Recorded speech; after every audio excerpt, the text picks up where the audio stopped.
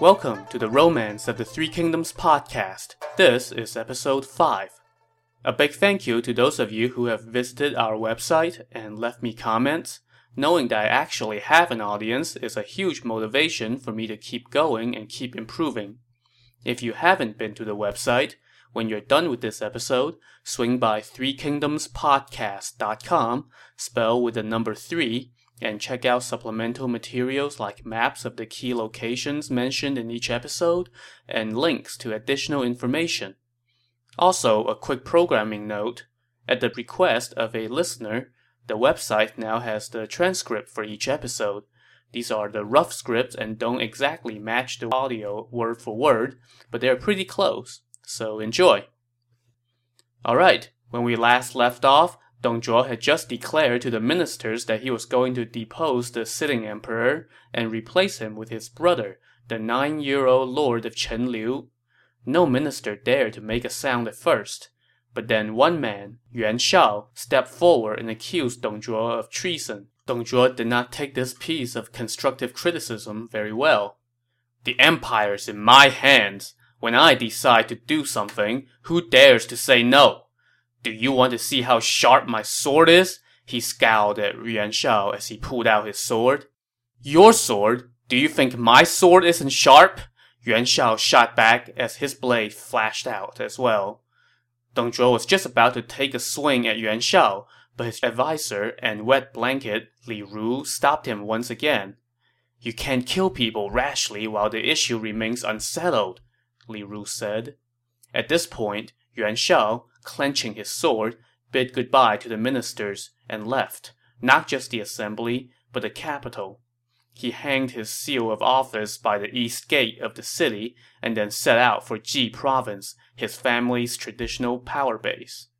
Back at Dong Zhuo's now no doubt lively party, there was still the unresolved issue of deposing the emperor. Dong Zhuo turned to the imperial guardian, Yuan Kui, who was Yuan Shao's uncle, and said, Your nephew was out of line, but for your sake I have spared him. What do you think of my plan to choose a new emperor? Well, since Dong Zhuo put it that way, Yuan Kui gave probably the only answer he could if he didn't want to lose his head. Whatever you think is right, sir. Now this was more to Dong Zhuo's liking. If anyone dares to oppose this plan, he will be dealt with according to military law, he said. A quick aside here. Pretty much any time in the novel when you hear someone says so-and-so shall be dealt with according to military law, it basically means so-and-so will be executed. I can't remember any instances where military law called for a mere slap on the wrist.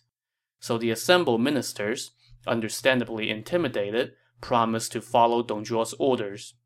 After the feast, Dong Zhuo summoned Counselor Zhou Bi and Captain Wu Qiong and asked them what he should do about Yuan Shao.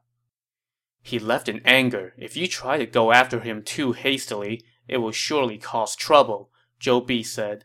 The Yuan family has held high office for 4 generations. Their protégés and clients are everywhere.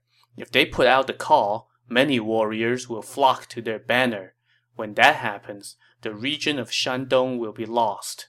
Why not pardon him and give him a post? He will be happy about the pardon and won't be a concern anymore.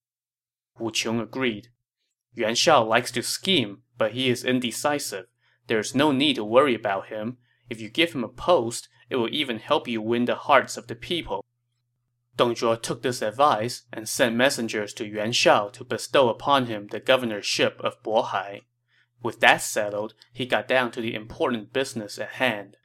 On the first day of the 9th month, the emperor was, invited to the Hall of Virtue, where all the officials had been assembled. Dong Zhuo, with sword in hand, declared to everyone, The emperor is weak and is not up to the task of ruling the empire.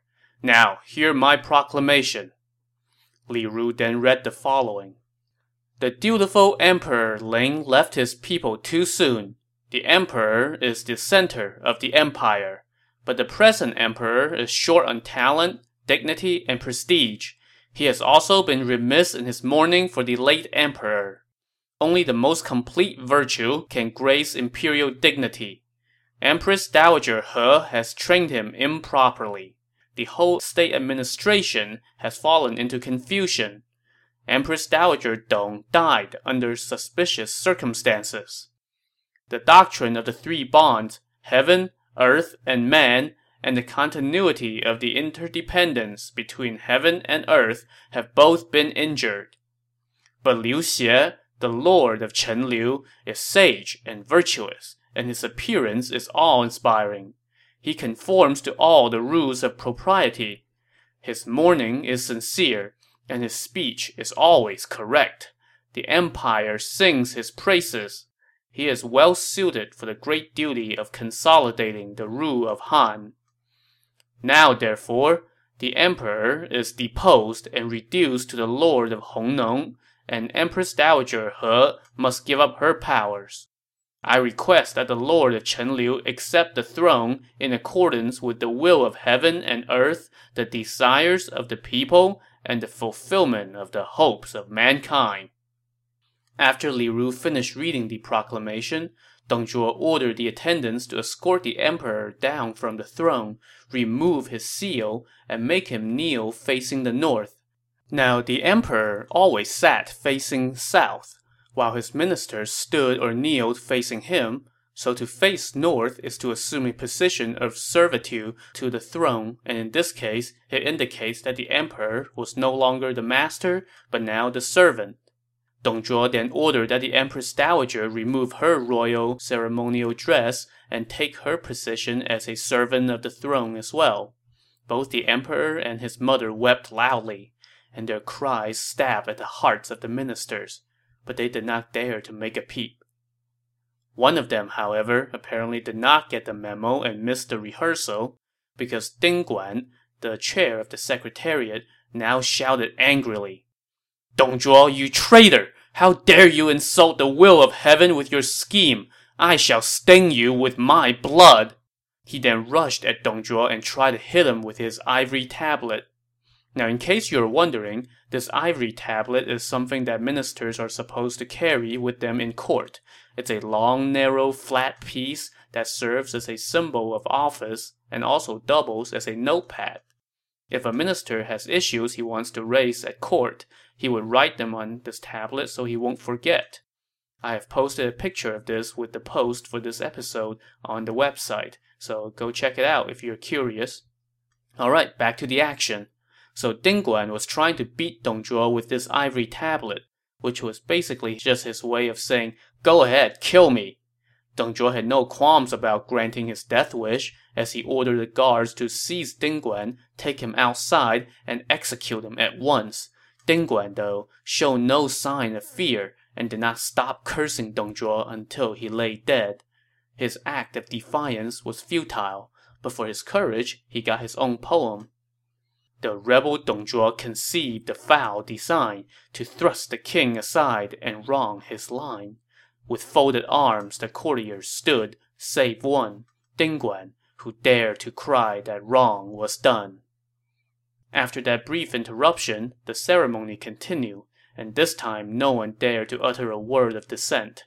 The lord of Chenliu was placed on the throne, and all the ministers prostrated before him, proclaimed him emperor, and congratulated him on this, happy occasion.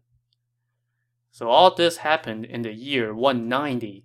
The former emperor, now reduced to the lord of Hongnong, reigned for all 5 months.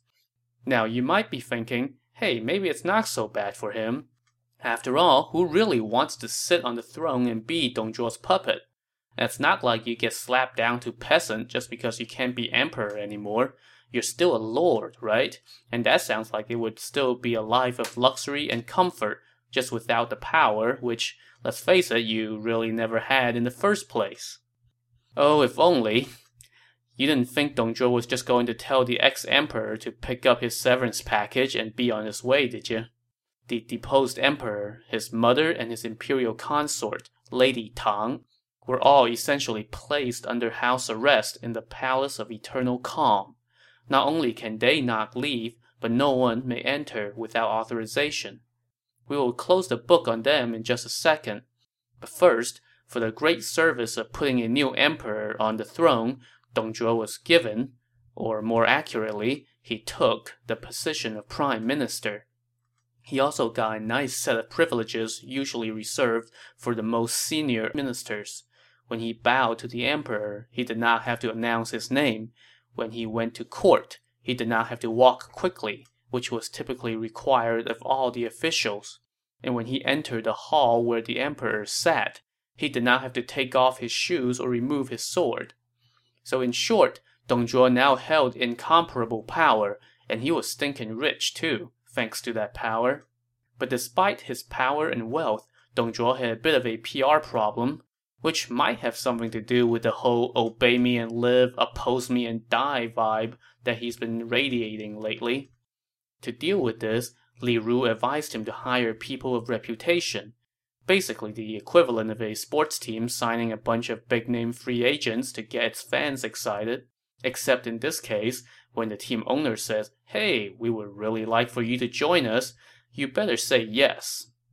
Case in point, Cai Yong, the former court counselor who was dismissed by the eunuchs on trumped-up charges. Remember him from the start of episode 1? Well, Dong Zhuo remembered, and he knew that Cai Yong was well known as a man of talent, so he wanted to give him a position at court. When Cai Yong declined, however, Dong Zhuo did his best Marlon Brando impersonation and made Cai Yong an offer he couldn't refuse. But leaving a severed horse head in Cai Yong's bed would have been too subtle for Dong Zhuo.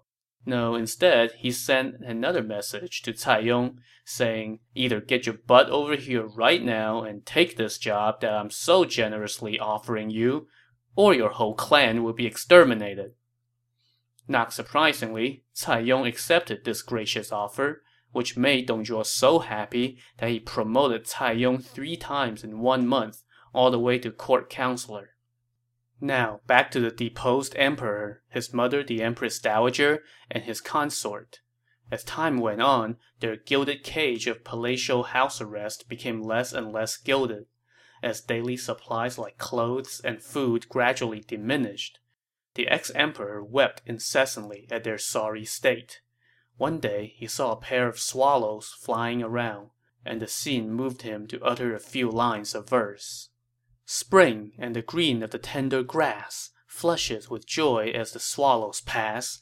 The wayfarers pause by the rippling stream, and their eyes will newborn gladness gleam. With lingering gaze the roofs I see of the palace that one time sheltered me. But those whom I shelter in all righteousness, let's not stay in silence when the days pass useless. He didn't know it at the time, but these lines and the disgruntled undertone they conveyed quickly got the ex-emperor in trouble. As you might imagine, Dong Zhuo keeps him under pretty close watch, so he soon heard about the poem. This was all the excuse he needed to do away with his prisoners. He sent Li Ru and 10 guards to the palace. When they arrived, the ex-emperor, his mother, and his consort were in a room on the upper floor. When the maid informed them that Li Ru had come, the emperor shuddered.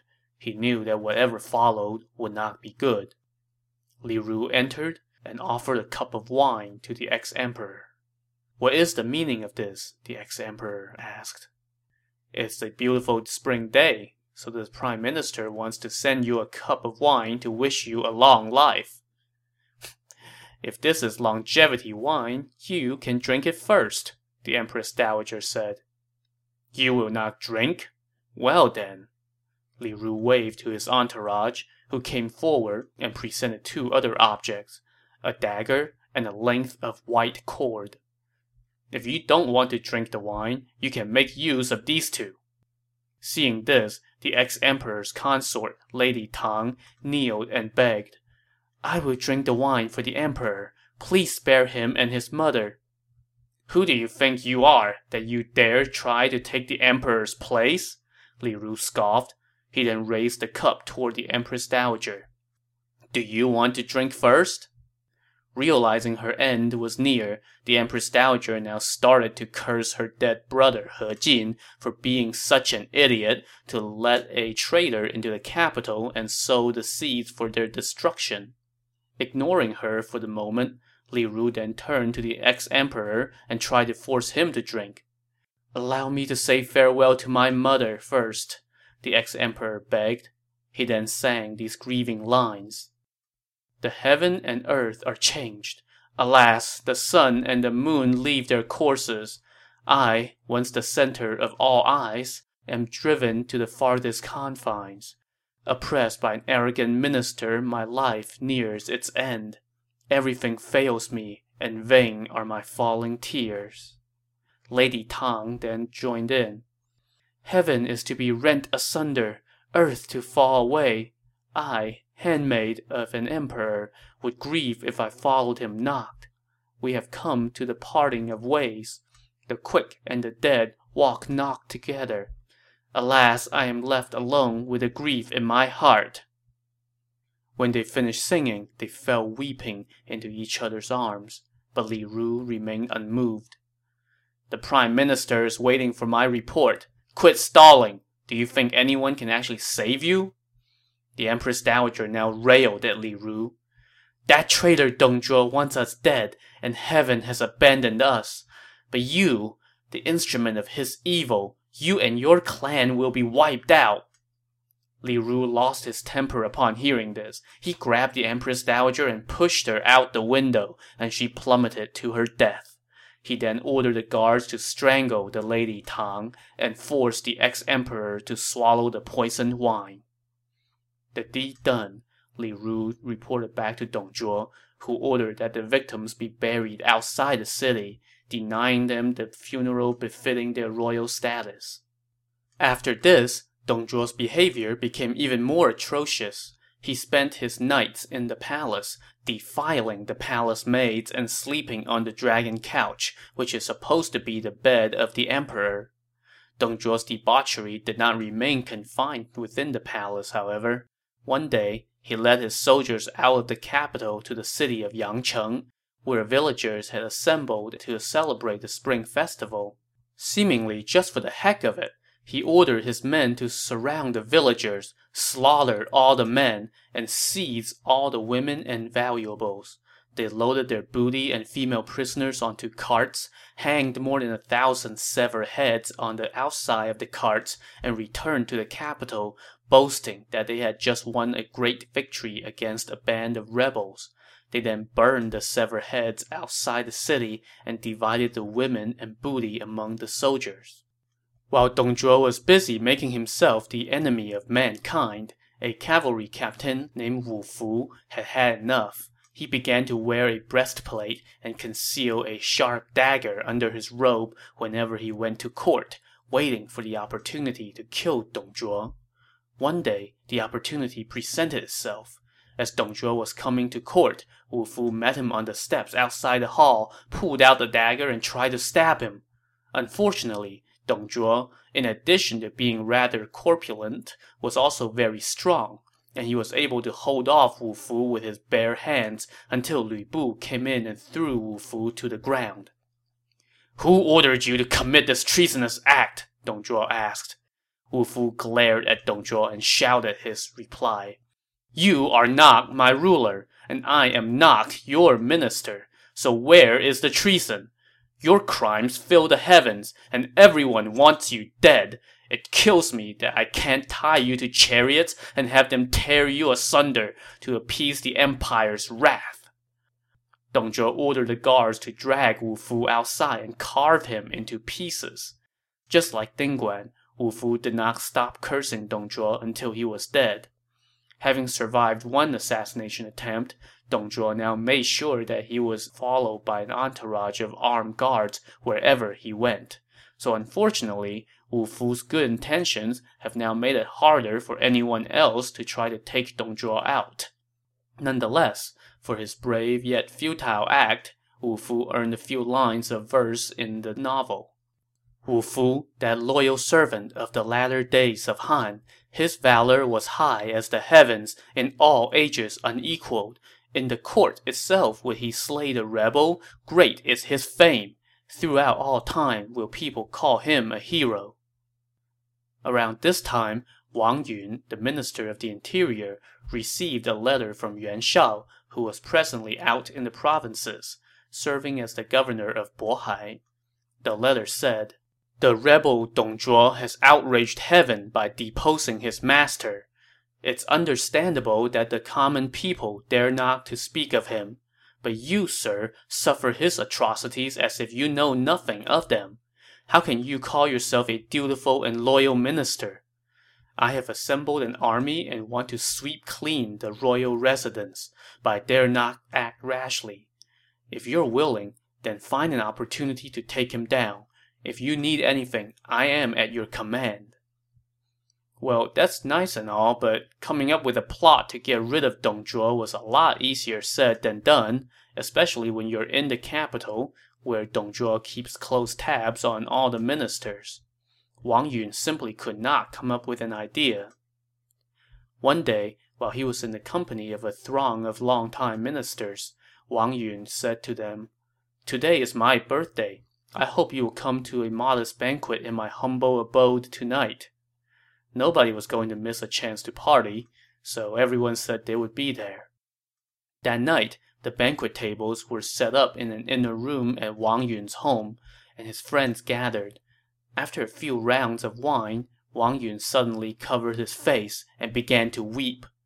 Caught off guard, the guests asked what's wrong. "Today isn't my birthday," Wang Yun replied. "I wanted to meet with you all, but was afraid that Dong Zhuo would suspect something, so I made up an excuse. Dong Zhuo slights the emperor and abuses power. I worry that the imperial house is in imminent danger. Who would have thought that the glorious empire founded by the supreme ancestor would end today at the hands of Dong Zhuo? This is why I weep." Moved by Wang Yun's lament, his guests began to cry as well. All except one. Cao Cao, upon seeing everyone around him weeping, clapped his hands and laughed out loud. "If all the officials cried all day and all night, would that kill Dong Zhuo?" Wang Yun took offense at this. "Cao Cao, your ancestors tasted the benevolence of the court too. Do you not feel gratitude or obligation to repay the country? Why do you simply laugh at us instead?" "I am laughing at how absurd it is that no one here can come up with even one idea on how to kill Dong Zhuo. I may be untalented, but I can cut off his head and hang it at the gate to appease the people of the empire." This got Wang Yun's attention. He got up and approached Cao Cao's table. "What is your plan?" he asked. "Recently, I have subjugated myself to Dong Zhuo's service so as to find an opportunity to kill him. I've gained his trust and can get close to him. I've heard that you have a prized knife decorated with 7 jewels. If you would allow me to borrow it, I would happily risk death to go to his residence and assassinate him." "What great fortune it is for the world that you are willing to do this," Wang Yun said. He then poured a cup of wine and offered it to Cao Cao as a sign of respect. Cao Cao took the cup, drained it, and swore an oath. Wang Yun then brought out his knife and gave it to Cao Cao, who hid it under his clothes. He then finished his wine and left. The other officials stayed for another round and then dispersed as well. The next day, Cao Cao, wearing the knife behind his back, went to Dong Zhuo's residence and asked if the prime minister was in.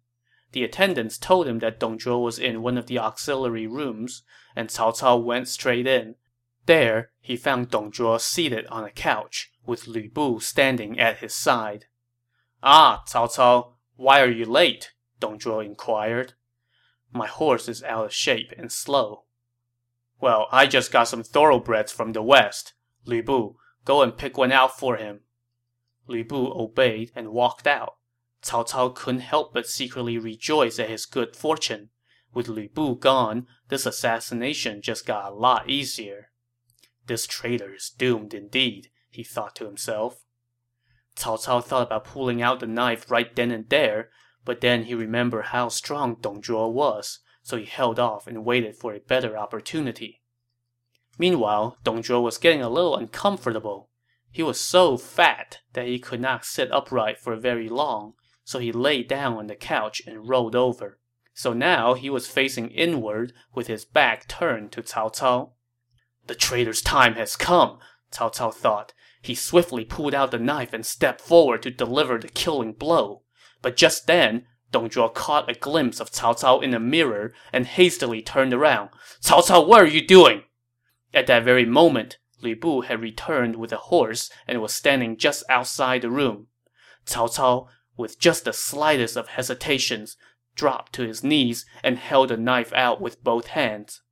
"I recently came into possession of a fine knife. I would like to make a gift of it to your benevolence."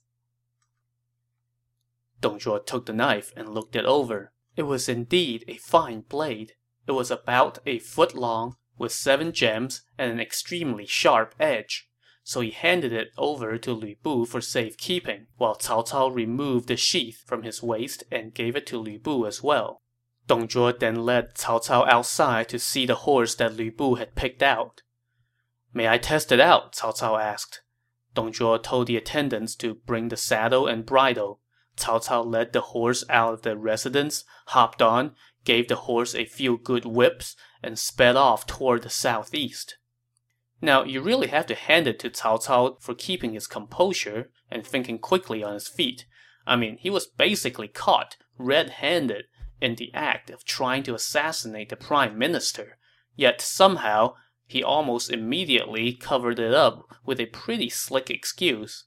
Of course, whenever I read this part of the novel or watch it on TV, I can never quite understand how Dong Zhuo and Lu Bu could be so easily deceived by Cao Cao's "oh, this is a gift for you" explanation. I mean, who presents an unsheathed knife as a gift while your back is turned? Well, as it turned out, Lu Bu didn't quite buy it either. After Cao Cao left, he said to Dong Zhuo, "It looked like Cao Cao might have been trying to stab you just now. It was only because you called him out that he then pretended to present the knife to you." I had my suspicions too. As they were speaking, Li Ru arrived. After Dong Zhuo filled him in on what just happened, Li Ru said, "Cao Cao has no family in the capital. He lives alone near here. Send for him. If he comes, then it means he has nothing to hide and thus truly meant to give you the knife as a gift. But if he makes any excuses and refuses to come, then he must have been trying to assassinate you. You can then arrest and interrogate him." Dong Zhuo followed Li Ru's advice and sent 4 prison guards to summon Cao Cao. After a long while, they came back and reported that Cao Cao never returned to his house, and instead hastily rode out of the city through the east gate. When the gatekeeper asked where he was going, Cao Cao told him that he was on urgent business on behalf of the prime minister, and then sped off. "There's no doubt about it then. Cao Cao is fleeing because of his guilty conscience," Li Ru said. Dong Zhuo blew up upon hearing this. "Cao Cao, I trusted you! How dare you repay me with such treachery?" "He must have accomplices," Li Ru said. "Once we capture Cao Cao, we will find out who they are." Dong Zhuo then put out the APB on Cao Cao. Drawings of his likeness were sent everywhere, along with this offer. Anyone who catches Cao Cao will receive 1,000 taels of gold and be made a noble. Anyone who shelters him will share his crime and punishment. So where did Cao Cao go? Upon leaving the capital, he made with all haste for his home, the prefecture of Qiao. But instead of this turning into a dragged-out game of catch me if you can, he was soon recognized and arrested by the guards at the gate of the county of Zhongmou. When he was brought in front of the county magistrate, Cao Cao tried to play the "you got the wrong guy" card. "I am but a merchant. My last name is Huangfu," he protested. What he didn't know, however, was that this magistrate had seen him before. The magistrate looked Cao Cao over closely, thought quietly for a bit, and then spoke. "I once went to Luoyang to seek a position. I recognize you. You are Cao Cao. There is no use in denying it. Guards, put him in jail. We will take him to the capital tomorrow to claim our reward." Well, things aren't looking too good for Cao Cao at this point. So what kind of horrible death does Dong Zhuo have in store for him once he's returned to the capital? And how many lines of poetry will Cao Cao get for his brave but futile assassination attempt? Find out next time on the Romance of the Three Kingdoms podcast. Thanks for listening.